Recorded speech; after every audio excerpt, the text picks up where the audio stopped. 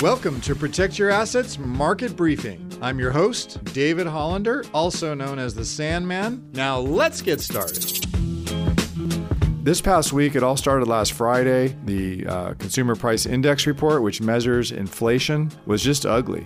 And that's it. We were expecting to see it start to get less ugly, and it was more ugly. So the market didn't like it. And this week, as Monday started to roll around, there's indications we watch about what the Fed's going to do. And so the first part of the week, many numerous sources in the media, Wall Street Journal, Bloomberg, CNBC, Goldman, JP Morgan, were all saying that the Fed was going to hike 75 basis points on Wednesday because of what happened the previous Friday with the CPI. Now, keep in mind, the statistics a week ago were 96% of a 50 basis point rise. And so, 75 is another 25 basis points. That's really a big deal. Well, it wasn't that. It was just how the percentage changed so quickly from Monday through Tuesday night, where it went from a 50 basis point hike to a 96% chance that they're going to do a 75% or 75 basis point hike. And that was the biggest single rate hike we've seen since 1994,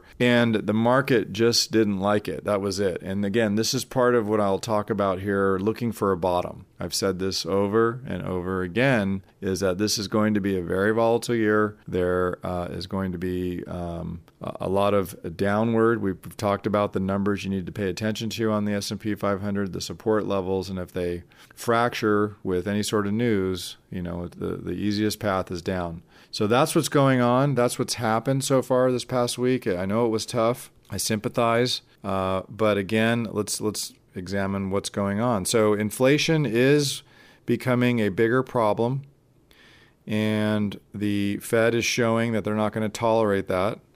And so what they do is they raise rates because that's what they can do to try and slow the market down.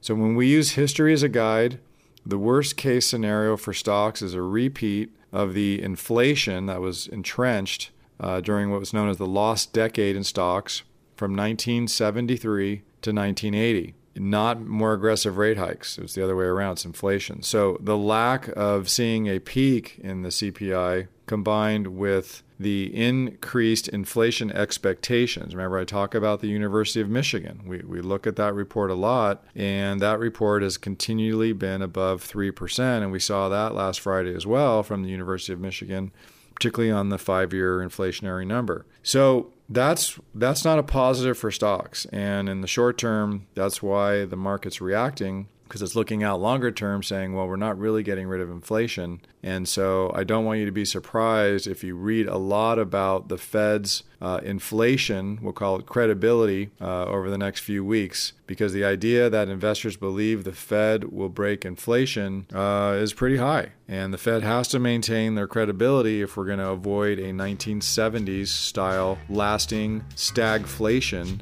which would be the worst case scenario for stocks. You can hear the Protect Your Assets Market Briefing on your favorite podcast app or as an Alexa flash briefing. Just search for Protect Your Assets Market Briefing. Links to subscribe free wherever you listen are at libertygroupllc.com/PYA briefing. The following program is paid for by Liberty Group, and the views and opinions of the host do not represent those of the station or its ownership. Investment advisory services are offered through Liberty Wealth Management, an SEC-registered investment advisor. Legal information provided on the air is not intended to be a substitute for callers hiring their own lawyers to advise them about personal legal matters. The information provided is general financial comment and cannot be relied upon for your specific financial situation. Investing involves risks, including the risk of loss of your investment. Please consult with a financial professional before investing. California Life Agent number 0B48569. You're listening to the Protect Your Assets Radio Network.